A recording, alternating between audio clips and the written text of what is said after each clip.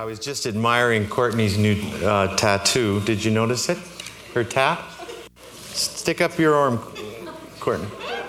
It's good. It's love always?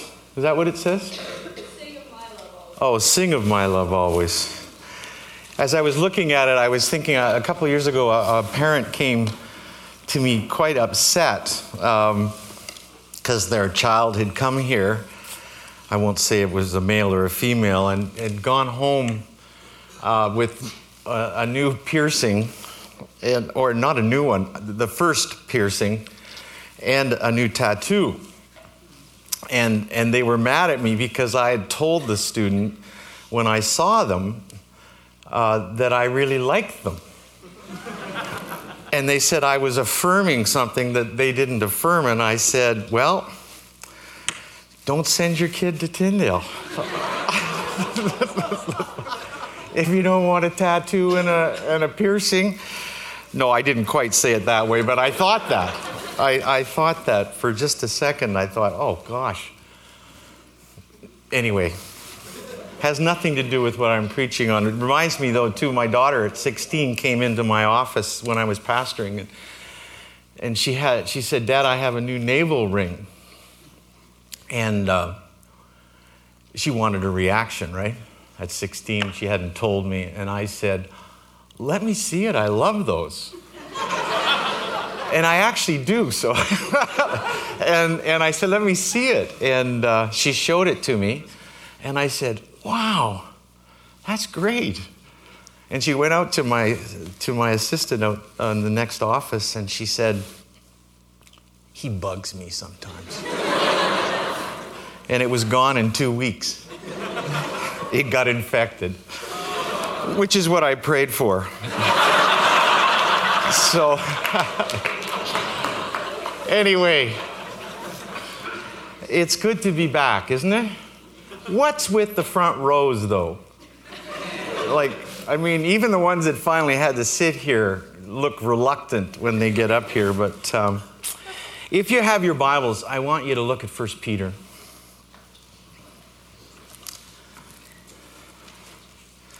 Last week I was in Arizona. You were in the cold here, and I was golfing in Arizona. Just one morning I golfed, but the rest of the time I spent with the Evangelical Seminary presidents of North America, which is always a fascinating time to be there, because Tyndale is considered a very creative partner amongst all of those people. So as the Canadian kind of institution, I go down there, and it's fun to have the conversations. But at one point during last week, when I was in Arizona, I turned on the news, and I was assaulted with the news of the shootings in Paris, as I'm sure most of you were. And I found myself thinking, combined with that event and with all the other events, I was getting emails from friends of mine who work and live in the Middle East. And I wondered, what do I pray for on that day? I mean, you must feel this continuing saga of terrorism, conflicts in the Middle East, Ebola epidemics in Africa, saber rattling in North Korea, hostility toward our sister Christian university, Trinity Western, from legal societies about starting a law school, police and civilians being killed in France, and a flurry of killings of innocent Nigerian civilians in 2 days of conflict between terrorists, all in a week. And it made me think about what I was going to speak about today. Maybe it's time.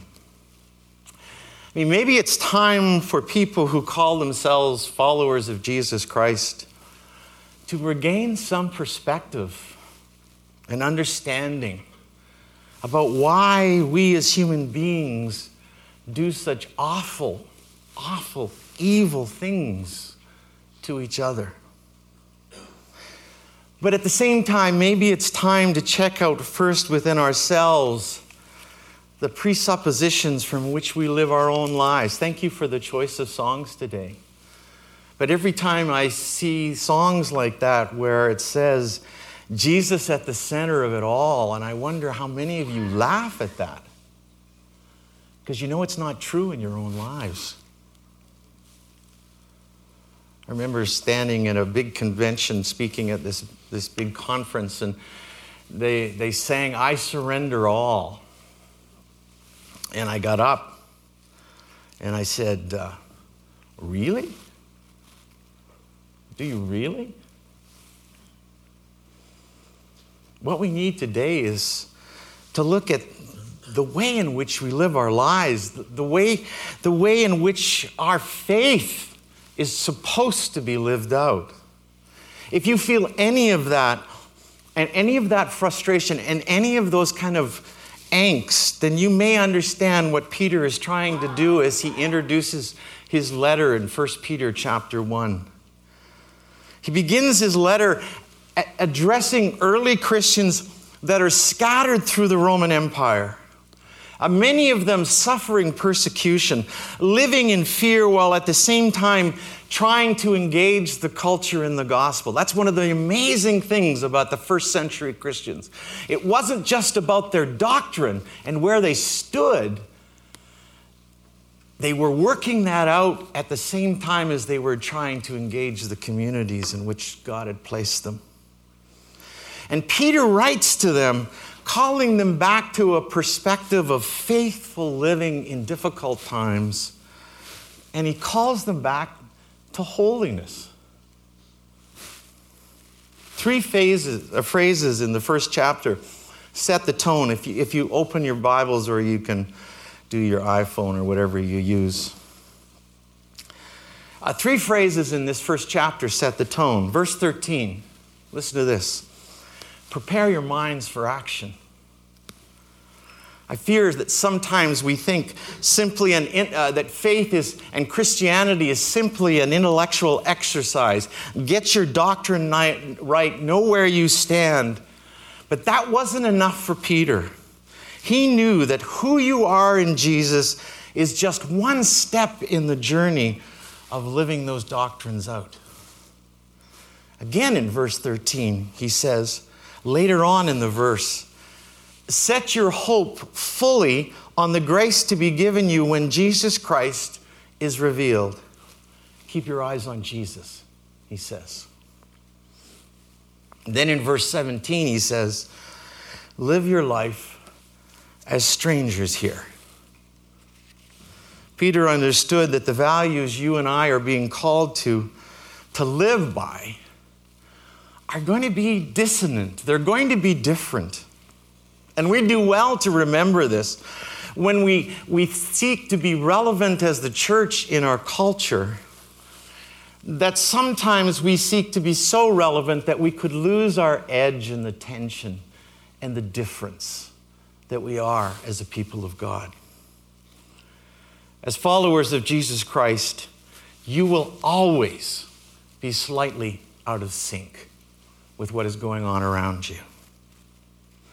I may be one of the few Baptist pastors who reveres Oscar Romero, the bishop, or once the bishop of El Salvador, a Catholic priest. An amazing man who, in the midst of a dreadful time in the history of El Salvador, as a Christian, stood up against the powers of the government around him. If you ever want to see an interesting movie, watch the movie Romero. Because here was a man who lived out his faith and fought against the powers and the oppression that was going on. And he was assassinated while he was giving Mass in a service. And he wrote this: a church that suffers no persecution, but enjoys the privileges and support of the powers of this world, that church has a good reason to be afraid. But listen to this. He says, but that church is not the church of Jesus Christ. Listen to Peter unpack this perspective that he wants us to have of putting Jesus at the center. He wants us to understand that things as they are, can be very deceptive. Listen to what he says in verse 14. As obedient children, do not conform to the evil desires you had when you lived in ignorance. Ah, that word ignorance. It appears to be such a hard word to we Canadians, huh? Because we like to be nice. But it's used by Peter to say those people who see things in one way and in truth do not want to look at other ways in which those things can be seen. They choose their ignorance. Deceived by the culture and the social values of the time, unable to see other ways that we could look at life, ways that might be more beneficial. I think that's one of the great struggles about the thing that has happened in France. It's a great response that has happened and a courageous response. But at one level, it needs to be emphasizing less the individual nature of freedom and more about what it means for us to be a community of freedom. Richard Hayes, the New Testament professor at Duke University, makes this interesting observation about human beings in the second millennium. How quickly, he says, we evaluate others' behaviors and how slow we are to reevaluate our own. Peter portrays this by setting up contrast between what we believe and those things that are deceptive and perishable and finite. Those things that can stand the test of time and those things that don't. He says in verse 18, for instance, economics are not everything. Silver and gold, he says, are perishable. An important message for us to hear. We who think that financial resources, that economics are the answer to all of our problems, or worse, see economics and financial gain as part of our self-identity and affirmation of worth. That those who see it in that way live in a fantasy world of unlimited financial possibilities, where material gains are our right. We take hopeful news that our economic dreams will not be shattered as good news when it means that others may be destroyed in the process.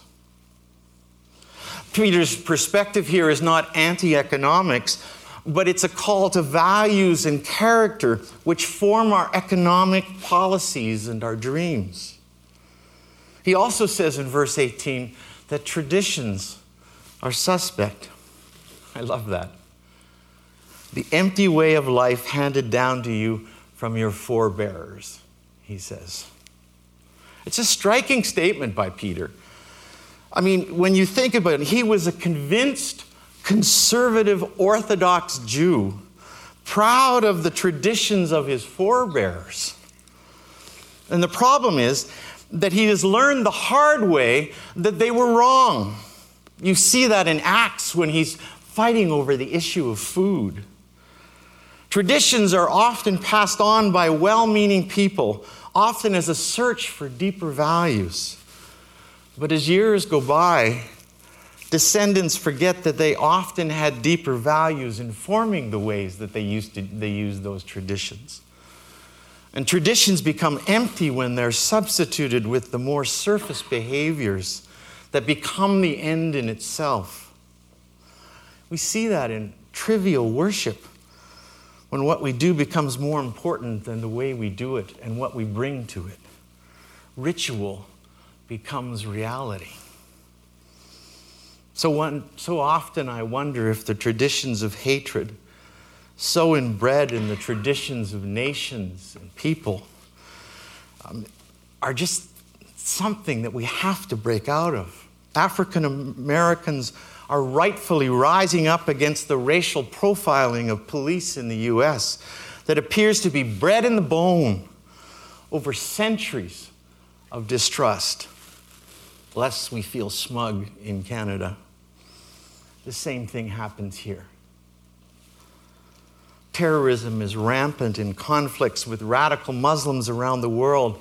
Long centuries of distrust nurtured year after year, and all that remains of those traditions is a hatred and a repetitive violence from generation to generation. It's bred in the bone. Place life and meaning and hope and reality on traditions that have not stood the test of time, Peter says, and watch them create disintegration around them. The other thing he says in verse 24, if you look at it, is all their glory is like flowers of the field. They will wither and fall. Success, as society sees it, is a lie.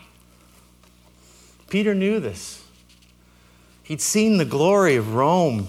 He'd seen the great forums. He knew their plans to build great artificial lakes and golden palaces and their idea of a perfect society. And it's almost like he is laughing at the deception of it all. And we in the 21st century have been no less arrogant. Look at our advances technologically, our ability to save lives and to create lives. But look and think about the ways that that has been distorted and twisted and bent.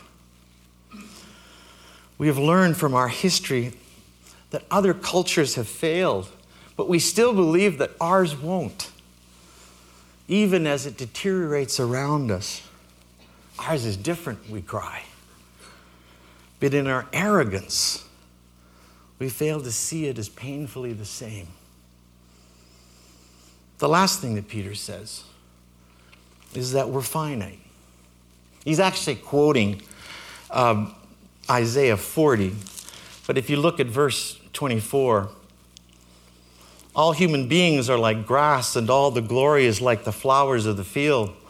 The grass withers and the flowers fail, but the word of the Lord stands forever. Humanity's condition has always been a question of understanding ourselves in relationship to who God is. Desperate in the dreams that are being dashed around us, we pin our hopes on some kind of little God, either a person or an ideology, a thing. And somehow we believe that that will lead us out of our confusion, our loneliness, our lostness. We feel in this desperate hope that we won't have to give up anything. But over and over again, as we put our trust in those things, they disappoint us. Over and over again, we place our trust in other gods. Who and what you fall down to worship at has always been the ultimate question. Whether or not the God you place your trust in can stand the test of time or it's temporary is your decision. But faulty, fragile values produce the content around how they were formed. My point is simple. It's as simple as Peter's is. We made this world by worshiping at the feet of false gods, and we've reaped the whirlwind. So it's no wonder that when you read this passage that Peter passionately points out that only in God, in Jesus Christ and His truth, will you find rest. It can stand the test of time. Listen to how Peter puts it in verse 17. Since you call on a Father who judges each person's work impartially, live your lives as strangers here in reverent fear. And then he goes on. You were redeemed from the empty way of life handed down to you from your ancestors, but with the precious blood of Christ, a lamb without blemish or defect. He was chosen before the creation of the world, but was revealed in these last times for your sake.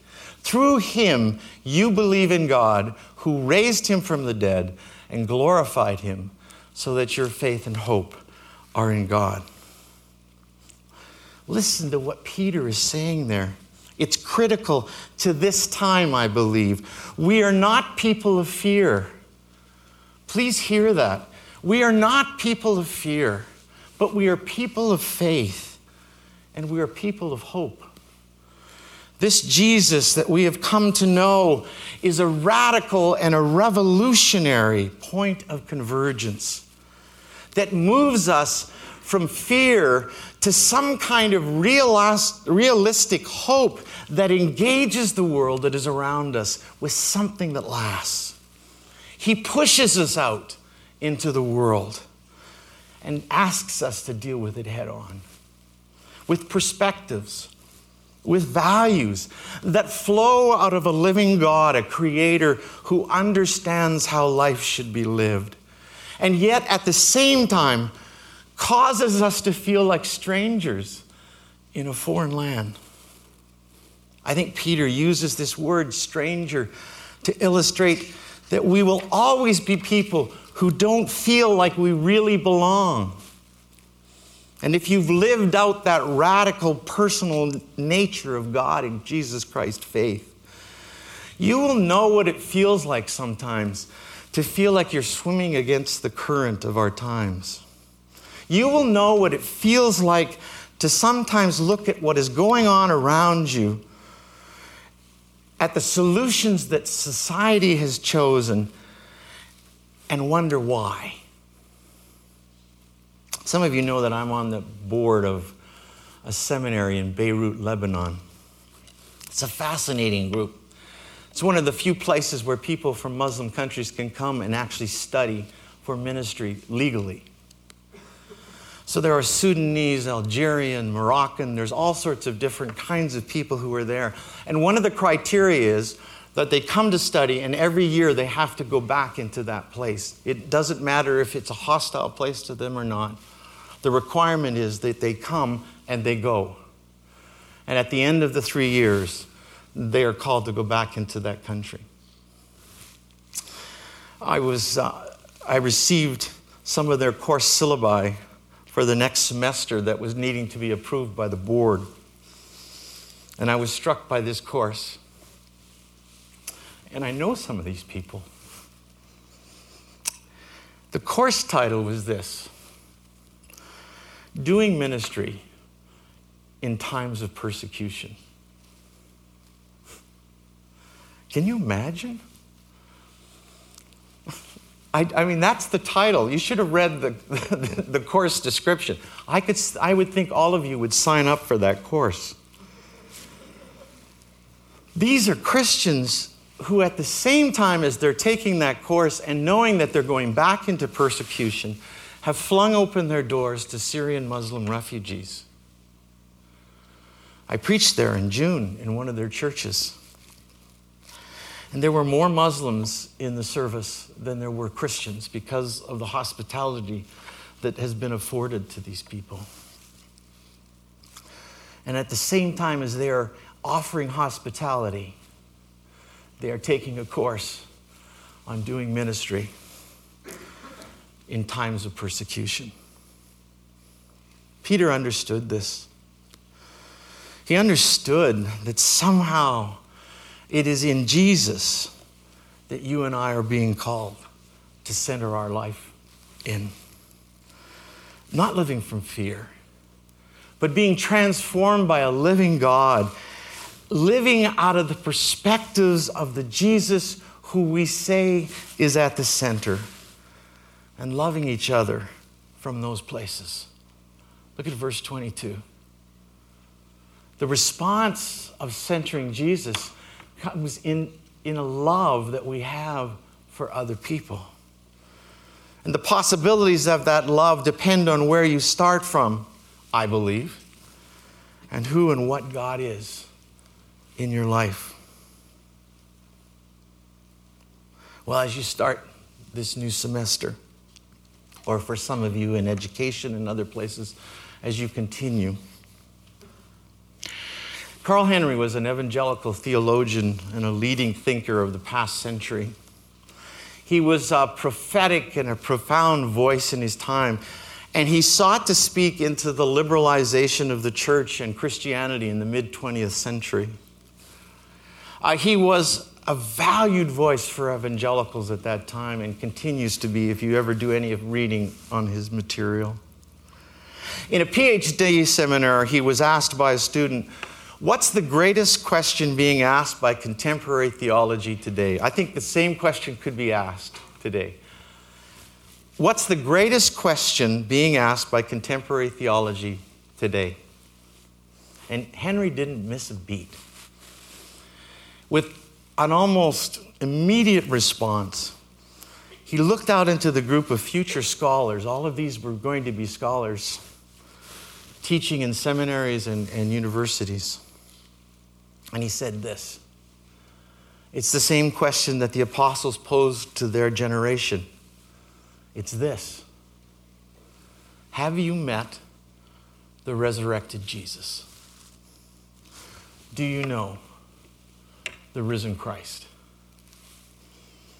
Peter asks the same question in this passage. And I want to ask you that question as you begin this semester. Have you met the risen Jesus? You see, all else, everything else, and all the hope that comes with it comes from that. Let's pray. We seek you, O God. We seek to follow the risen Christ out into the world with hope, with love, always. We seek to be your people in a hostile and a broken world. We seek to see you.